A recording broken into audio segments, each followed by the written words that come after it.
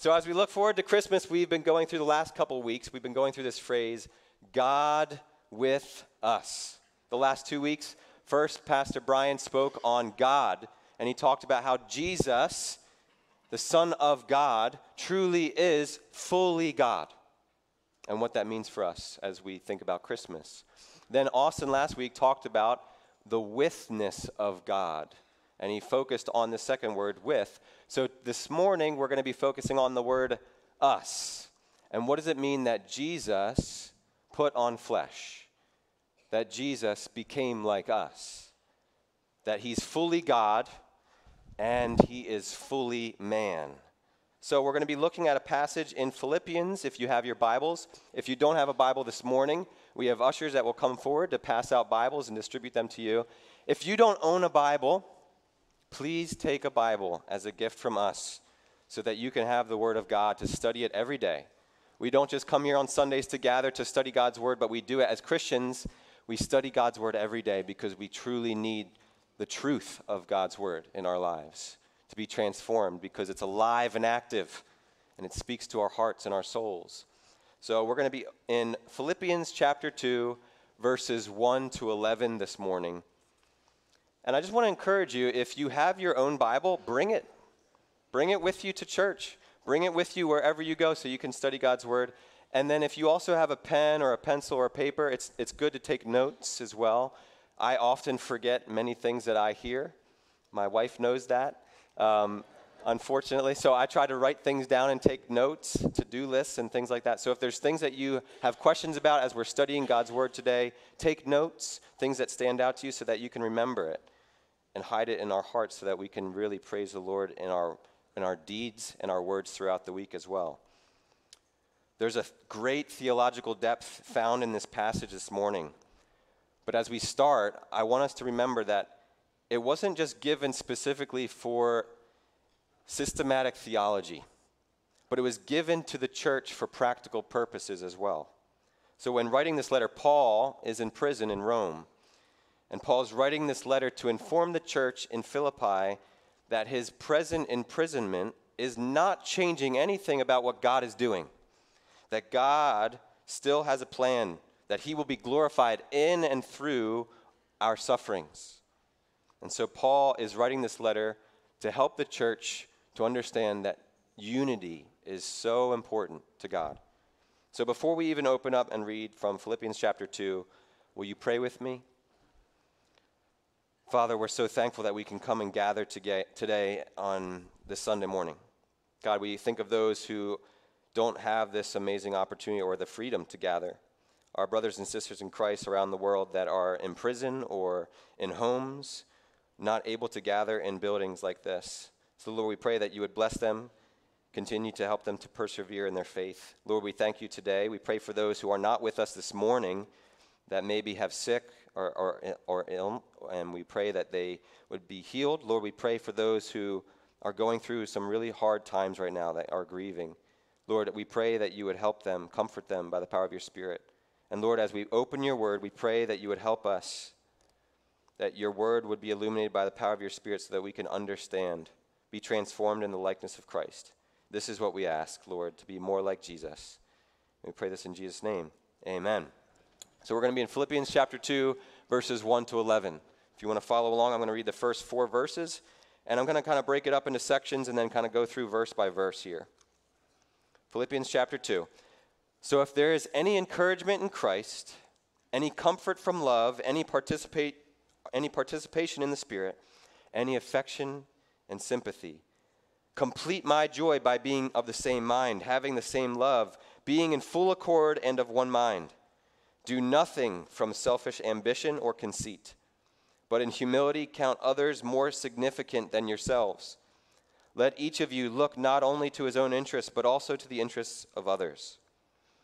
So Paul here starts off by giving these 4 rhetorical statements. And in different translations, you might be reading some of these words like encouragement in Christ. You might have a translation that says consolation in Christ or comfort in Christ. But this word here for encouragement in this passage in the ancient Greek is paraklesis. It's the idea for this word of encouragement in the New Testament. It's much more than just bringing comfort or trying to come alongside someone and making them feel better by soothing them. But it actually has this idea of strengthening, helping someone, coming alongside, building them up to become brave or making them strong. The word that's communicated by the Latin word for comfort, which is fortis, comes also from this word, which means brave. The love of God in our life makes us strong. It makes us brave. You know, I'm reminded of a story, usually around this time when I was growing up. I grew up with both of my brothers. I have an older brother who's 3 years older than me, and I have a younger brother who's 3 years younger than me. So we always like to kind of play sports and be active. And during the week of Christmas and New Year's, we would always have an annual tradition to have a Nerf gun battle. So on New Year's Eve especially, we would stay up till midnight, and as we were staying up late, we would have our Nerf battle. We would divide up into teams, but because there was only 5 of us, we kind of have an unfair advantage whoever had the other extra person in our family. So maybe it would be me and my mom and my younger brother versus my dad and my older brother, and then we would divide up our Nerf guns. Well, the real advantage in the battle wasn't really the guns or the ammunition or the people. It was how good your fort was. And so we were given 10 minutes to build our fort, because if you had a good fort, you were fortified, and it would make you so that you wouldn't be able to get hit by a Nerf dart. So as I'm reminded of this, right, it was in the building of the fort that actually made our team brave to face the battle. In our passage here, it's reminding us that not only is God's comfort our fort to be brave in this world, but it's Christ himself. Christ himself is our encouragement. That Jesus, as we read throughout the passages in the Old Testament and the New Testament, reveals that Jesus is our refuge. He's our strength and our fort. Paul continues and he says, do you have any comfort from love? We are reminded in 2 Corinthians that says that God is the God of all comfort. There is no way he cannot comfort us, no circumstance beyond his comfort. And for those of us even here today, we need to be reminded of this. For many of us are grieving, especially during the holiday times. It's hard. It's hard to look back and remember those who are no longer with us, those who've lost loved ones. And the holiday seasons can seem insurmountable at times. But we're reminded again of the great comfort that comes along with Christ's love. God's love for us brings us comfort. The third phrase here is the participation in the Spirit. In the ancient Greek, the word koinonia, it means the sharing of things in common. Can you believe that as a Christian, that now you are a new creation in Christ, that we now share life with the Spirit of God? We never knew him before, but now that as we are redeemed and reconciled to the Father, we now share life with the Holy Spirit. The Holy Spirit fills us, guides us, moves in our lives in powerful and precious ways. So of course, as Paul is bringing up these things, any encouragement in Christ, any comfort from love, any participation in the Spirit, that the believers are reminded that they truly have experienced all of these things. The encouragement of Christ, the comfort from love, the participation in the Spirit, and the affection and sympathy. So even if, as we think about these things, let's think and be reminded of Paul and who he was talking to, that even the first people he encounters in Philippi with the gospel. Lydia, do you remember the woman who sells the purple cloth, who's saved, who then opens her home so that it can be used by the church? Of course she experienced these things. Maybe another example, do you remember the slave girl who was possessed by a demon, who was fortune-telling, and yet when she encounters the gospel, the power of the Holy Spirit, she's healed and becomes saved from a life of torment and slavery? Another example, the Philippian jailer. Do you remember when Timothy was in prison and he's singing praises to God, and all of a sudden there was an earthquake? It was God moving in the jail, and the chains fell off, and the jailer was going to take his own life, but then Paul stops him. And the jailer says, "What can I do to be saved?" He and his whole household is saved then. He witnesses the miracle in the jail cells. What an amazing testimony that we too have experienced the amazing power, the life transformation that happens through God's work in us because of Christ Jesus. So Paul tells the Philippians, in light of experiencing these things, now I want to ask you to do some things that are maybe uncomfortable, some things that are challenging. So church, this is our challenge this morning as well. As we're reminded of the Christmas season, we're going to take a look at the next couple verses that are going to be a challenge for us. But it's not just for us alone, it's for us as the body with the power of the Holy Spirit to work in our lives. And church, have you experienced these things? The encouragement of Christ, the comfort from love, the participation of the Spirit, any affection and sympathy. Have you experienced these things? Have you experienced these things recently? Because each of these gifts, they're communicated to us both in a direct, spiritual way from Jesus and from Jesus through his people, from one another. As we look around this room, maybe you have experienced the comfort of God's love because someone has blessed you in this room, provided meals for you, prayed over you. You've experienced healing from Jesus. And I want to remind us that there's sometimes we desire to experience the love of God and these amazing things, these gifts from God, but we don't allow other people to work effectively in our lives, to come alongside us and help us in these things. But God cares for us, and he uses people in the church to help us.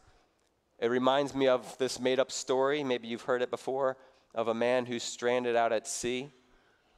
And as he's out there, he prays, God, save me. Along comes a motorboat, right? You remember the story? The guy says, hey, we're here to help you. Oh, no, it's okay. I prayed that God would save me. I don't need your help. The motorboat goes along the way. God, please help me, save me.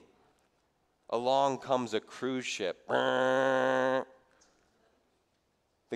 captain of the cruise ship calls out, hey, we're going to cast out a life vest out for you. We're going to save you. No, it's okay. I called on God. God's going to save me. Don't worry about it. It's okay. God's going to save me. I trust him. And then goes the cruise ship, goes away. The third day, God, will you save me? A helicopter comes. Right? The guy in the helicopter, we're here to save you. We're going to throw down a rope for you. Just hop on. No, I asked God to save me. You remember the story? Well, eventually the man in the sea, he meets God. Okay? And there he's with God, and he says, God, why didn't you save me? I called out to you 3 different times. And God says, what are you talking about? I sent a motorboat, a cruise ship, and a helicopter to save you. Well, sometimes we need to rely on one another. It's a silly story, but it's a good reminder to us that God can use people in our life to change us, to bring his comfort. He uses his people to do these things too. Let's look at verse 2. Paul says, now complete my joy by being of the same mind, having the same love, being in full accord and of one mind. Church family, this is the same challenge for us today. Being of the same mind, having the same love, being in full accord of one mind. How often do we go throughout our days where there's disunity? Even here within the church. Paul gives this personal request based on what they've shared with God. But now Paul has in mind this goal of unity. Perhaps Paul heard of some disunity within the church of Philippi, and maybe it was because of persecution that they were having within the church, things that they were experiencing, challenges. But this description of how to achieve unity that we're going to read, this is how we as the church can have unity. But it takes every single one of us. So how can we as a church, a group of Christians, have unity? Because there's not many greater things than unity. As we think about the Christmas season, we think about giving gifts. Well, one of the greatest gifts that we can give is the gift of reconciliation. The Bible tells us that gracious words are like a honeycomb, sweetness to the soul and health to the body. So as we're giving out candy canes, maybe in addition to giving out candy canes, we bless each other with this sweet, savory gift of grace. Verse 3, Are you ready, church? Do nothing from selfish ambition or conceit, but in humility count others more significant than yourselves. Let each of you look not only to his own interests, but also to the interests of others. It seems so simple. And yet, as I was studying this passage this week, I am convicted. May we all be convicted this morning of our own selfish ambition and vain conceit. Paul found it important that he says selfish ambition because there's good ambition. Good ambition to glorify God, to serve one another, to love him, to obey him. But not all ambition is good. We have selfish interests. Conceit is when we think too highly of ourselves. We have this excessive self-interest, self-preoccupation. What are we thinking about? What are we consumed about? What do we worry about? Are they things about us, or are they things about God's kingdom? And this could be more literally translated, empty glory. When we think about ourselves, it is empty glory at the end of the day. The things that we do for us, we come into God's kingdom empty-handed. But the things that we do for God's kingdom, when we obey him, we come bringing gifts to God to lay down our crowns before him. So in humility, Paul is reminding them to think about what's going on in your culture. That back then, the lowliness of mind, to come and be subservient to another person was absolutely degrading. You would never, ever do that, especially willingly. The only reason why you would do that was if you had to. But Paul's reminding the church, be willingly subservient. Serve one another. Look to the interests of somebody else before your own. That Jesus truly knows our motives and our hearts and our desires. And I want to encourage you, church. Maybe you're going through enduring a season where you feel like you've been humble. But sometimes you feel like you can't do it any longer. You want people to know. You talk about other people and you say, I can't believe so-and-so did this. Can you believe? And I'm just trying to be patient and gracious to them. But Christ knows our hearts. And we truly will be rewarded for the times where we are servants to others. But he also knows our hearts when we think we're being servants to others, but we're just pretending. Pretending to be humble, maybe to have other people look to us. But Paul doesn't tell us that it's wrong to look out for our own interests, but we should look not only for ourselves, but also to the interests of others. Because we don't need any help thinking about ourselves, do we? Oftentimes we remember as soon as we wake up, I'm hungry, I'm going to go look for food. And we think about ourselves. It's just part of who we are because of our nature. But because of the Holy Spirit, we can think about others. So because we've experienced these gifts from God, remember we talked about in verse 1, we ought to think about others. And now we're going to read about the one who gave everything for the sake of others. It's the perfect flow. So now we're going to look in verse 5 and be reminded of the one who did this on our behalf. Have this mind among yourselves, which is yours in Christ Jesus. If there's anyone that could do these things, it's Jesus. It's Christ.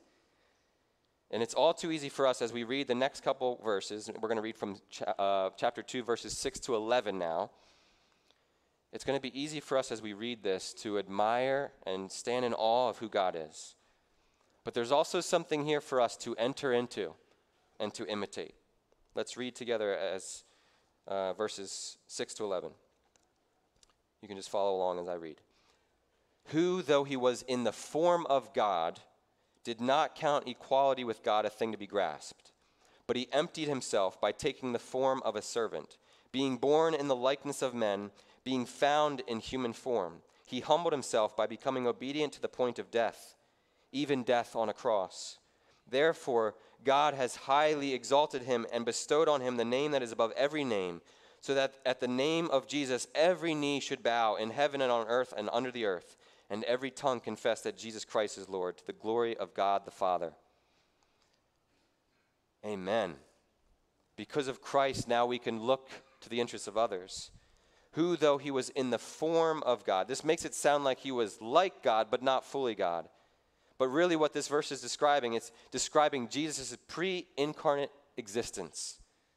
Jesus' existence did not begin in a manger in Bethlehem. He is eternal God, and he existed with the Father and the Holy Spirit in eternity past as the second person of the Trinity, God the Son. The verse here that he uses, it says he was, or another translation, existed, or a being. This is the ancient Greek word that is describing its meaning, his very essence, and it cannot be changed. So what this verse is saying, and you look here, it says in the form of God. The Greek word there is morphe. There's going to be two different words that Paul uses, but we're going to see 3 times Paul uses the word form in our English translation. But there's going to be 2 different meanings for form that we're going to see here. One is morphe, and one is schema. This morphe, okay, as we think about form, sometimes we think about shapes, or it has a resemblance. That verse, or that word, that goes with the schema, someone that has the appearance or the form. But the morphe, what it really means is it's the essential form that never, ever changes. It's the outward form that changes from time to time. That's the schema. And the morphe is the essential form that never changes. So as you look at this verse, it says, who, though he was in the form of God. You can summarize it and you can make it say, the being on an equality with God. Jesus is fully God. That's what Paul is saying. And even though he is fully God, it says he did not count equality with God a thing to be grasped. Jesus did not cling to the prerogatives or the privileges of being God. It's not that he was trying to achieve equality because he already had it, but he chose not to cling to it. And in verse 7, and in doing so, he emptied himself by taking the form of a servant. Again, here's that form again. He emptied himself. So this emptying is from the Greek word kenosis. It came the idea that Jesus' incarnation was essentially a self-emptying. Now we have to be very careful not to overthink this, because it would contradict the rest of Scripture. Jesus would not, nor could not, become less God. But Jesus let go of the privileges, and yet he's still king. So as we're thinking about this emptying of himself, Paul's going to tell us what that means. But there's no way that Jesus emptied himself of his deity in any way. And some will have a wrong view of this, as they're going to teach that maybe Jesus was no longer completely God, or Jesus was some kind of demigod, like what we see in from Moana, like Maui, this demigod who's part human, part God. That's not Jesus. We talked about how Jesus is fully God, and Jesus now is fully man. Not one part, 50% God, 50% person, but 100% God, 100% human. No deity was subtracted, even though Jesus did renounce some of his privileges of his deity. And so in a way, it says he was taking the form of a servant.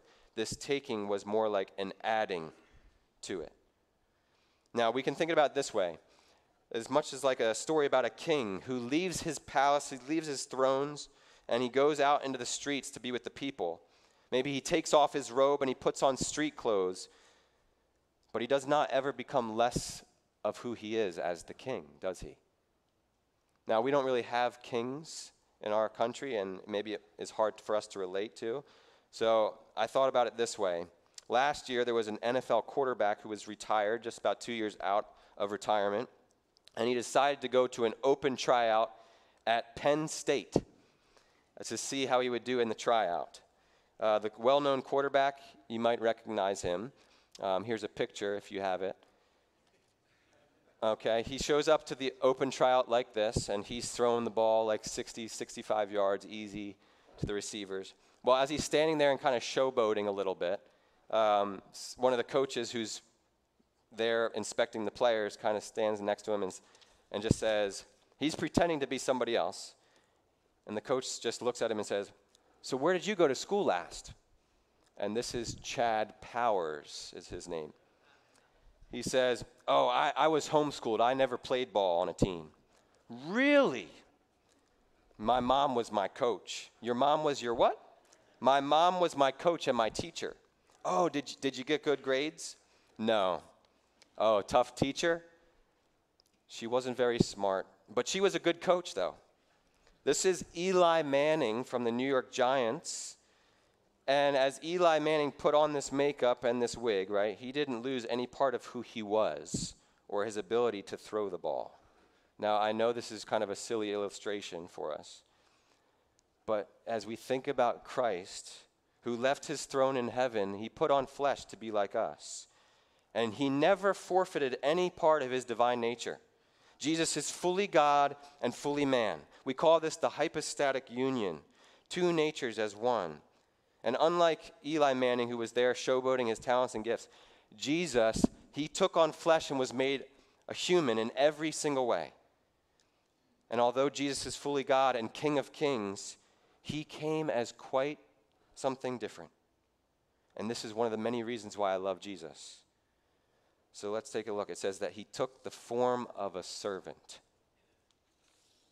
Jesus here, not in exchange, but in addition to. He did not trade his deity with humanity, but he took on the form. Again, this word form is the word morphe, meaning he's completely human, that cannot change. We know this to be true, that Jesus Christ, who put on flesh, who died on the cross, was buried, resurrected in a glorified body. He didn't become a spirit. Again, he was in his glorified body and ascended to the Father with his glorified body, where he will be forever in his glorified body. As he put on flesh, Jesus will never remove his humanity again. He became born in the likeness of men. Jesus emptied himself in the form of the servant and now is in the likeness of men, so that Jesus looked like a human. Let's look in verse 8 now. It says, being found in human form, he humbled himself by becoming obedient to the point of death, even death on a cross. So now here Paul's using form, he's using the schema to show that, yes, morpha and schema. Jesus put on flesh, he is fully human, but he also is in human appearance. In every way, he is fully human, and he had to be human. God himself put on flesh to pay the penalty of our sins. Does anybody out here like sports?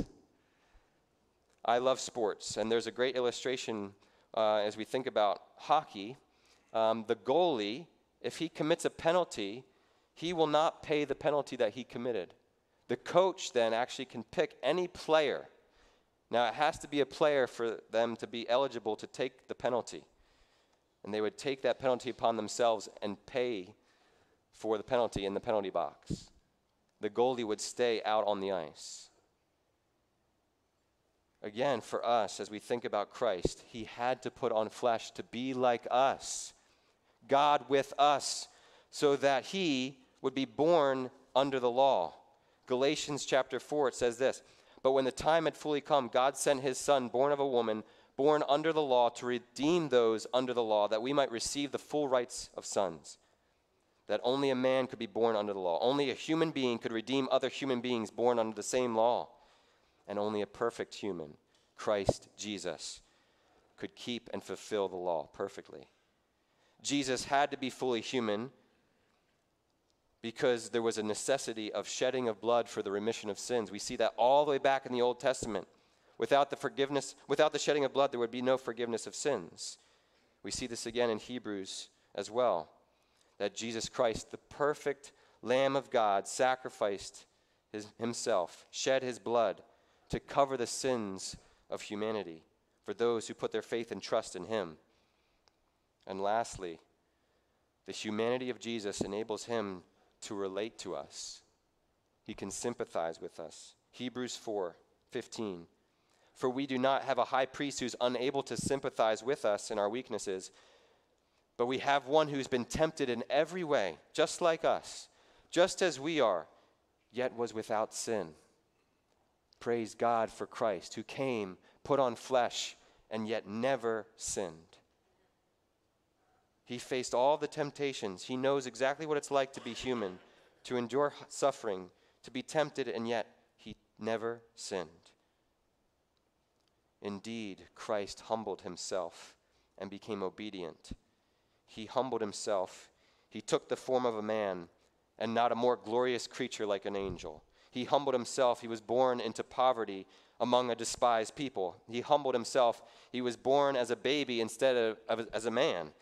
He humbled himself in the way that he had to learn and practice a trade as a carpenter. He humbled himself as the disciples he chose. He humbled himself as he faced temptations that he allowed himself to endure. He humbled himself, and he became in complete obedience to the Father and submission to the Holy Spirit. He humbled himself in the way that he willingly submitted himself to death on a cross, utter humiliation to the public eye. And yet, why? Why would Jesus do this? To the point of death, even death of the cross, that God wanted to demonstrate his own love for us, that there is no limit to God's love, that Jesus was and will forever be the ultimate sacrifice for our sins. What a great display of the power of Jesus. But he did this to show the depths of his love for you. He put on flesh, became obedient for you, because he loves you so much. There is nothing more that needs to be done.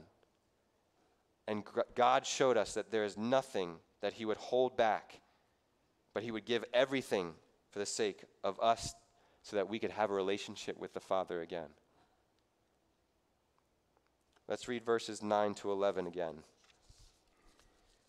And therefore God has highly exalted him and bestowed on him the name that is above every name, so that at the name of Jesus every knee should bow in heaven and on earth and under the earth, and every tongue confess that Jesus Christ is Lord, to the glory of God the Father.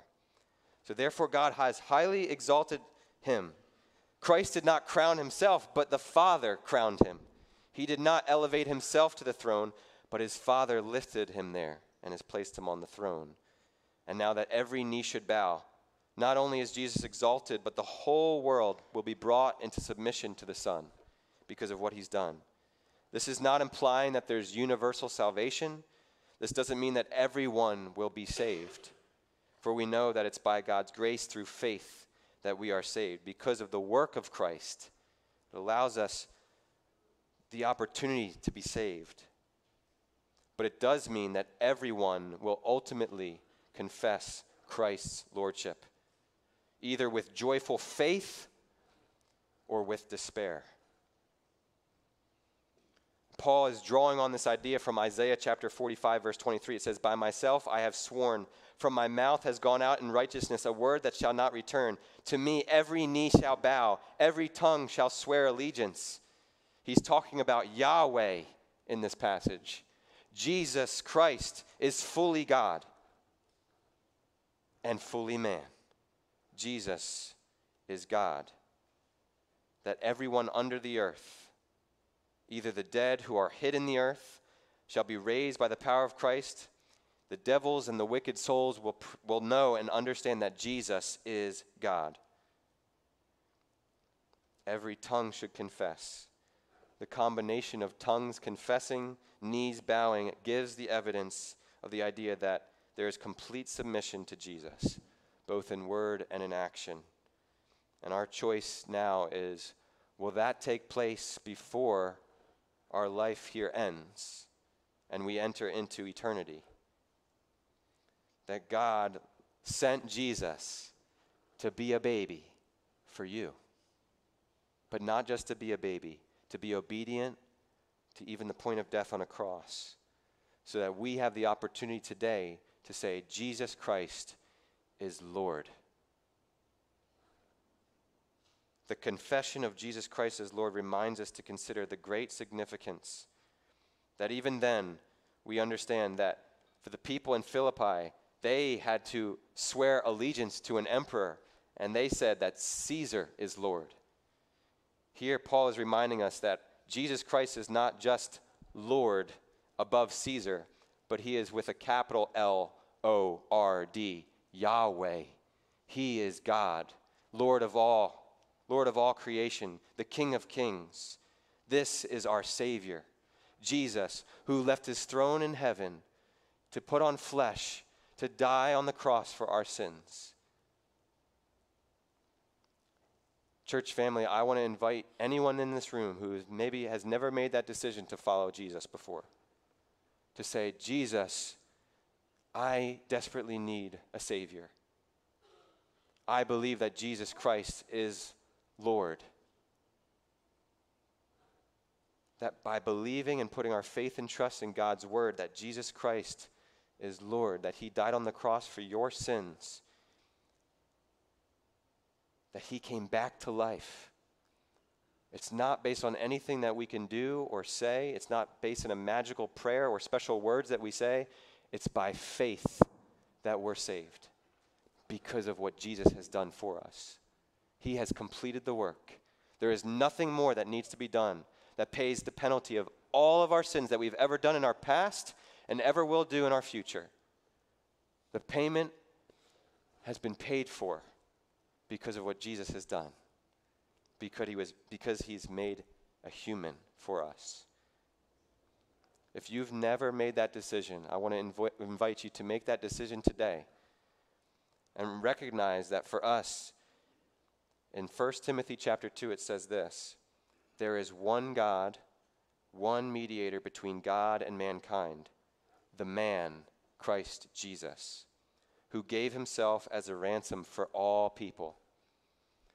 Church family, as we're reminded this Christmas season, may we not only understand this truth for ourselves, but may we serve one another in the church family. May we serve one another in our communities, spreading the gospel of the good news of Jesus, that he has come, Jesus fully God. He has been now God with us. Jesus fully God and fully man. And church, I want to remind us that it's not enough just to come here on Sunday mornings to attend a service, to come and fill a seat, to stand, to sing, and to sit, and to leave. I want to encourage you, the church needs you. As Paul challenged the church to think of others before yourselves, how can we do that if you're not here, if you're not serving? That it's not just enough to come and attend a class or a service, but church family, we want you to serve, to be a part of the church, to be the church. I remember growing up that I would come when I was little with my soccer jersey on. As I told you before, I love sports. I dedicated a lot of my time to playing sports. And my parents would take me to all the travel soccer games that I had for the season, but I'd come dressed in my jersey with my soccer socks on and my soccer jersey. And some services, I'd have to leave a service early to travel half hour to an hour away from my games. Maybe some of you can relate to this. It was a busy life. But there was a point in my life where I recognized that this is not what God wanted for me, because I was missing church over and over every Sunday. I saw that my parents were willing to make that sacrifice for me, but there was a point in my life where I realized that it was causing me to be separated from God's community. And it wasn't until I started to serve in the church that I realized what Christ's sacrifice really was made for me. That he came to be like us so that we can become like him. We do this through service, by thinking of other people before ourselves. That Jesus gave up everything so that we can serve our families, serve our church, serve our communities. And it's not just about being part of a program or creating some new small group, but it's by giving ourselves daily to serve others, because that's what Christ did for us. And church, I want to encourage you, as I serve and work with the younger generation here, they don't need to see more people attending a church service. They need to experience Christ through you. That when you see someone and you greet them with a joyful smile, with an encouraging word of truth. When you tell them that you're praying for them, that's what they need to see. They need to see people be like Christ. So this Christmas season, may we remember that Jesus came fully, humbly as a baby to serve, to give his life so that we can be like Christ. Be like Christ this Christmas, church family. Let's pray. Father, we're thankful, so thankful, that Jesus left his throne in heaven to become like us, put on flesh and endured temptation and yet never sinned, fulfilled the law so that he could pay the penalty for our sins. God, I want to invite those who are in this room that maybe have never made that decision to follow you. If that's you here today, all we have to do is put our faith and trust in Jesus, because Jesus has done everything for us. He has paid the penalty of our sin by dying on the cross for our sins, and he came back to life. And if you believe that, then God calls us his own. He doesn't see us as sinful, but he sees us as blameless and perfect like his son, Jesus Christ. God, as a church family, as we look to this passage, may we be reminded this week to serve one another, to look to others' interests before our own, that we would be like Christ this Christmas. We pray this in Jesus' name. Amen. Thank you, church family. God bless you. Have a wonderful week.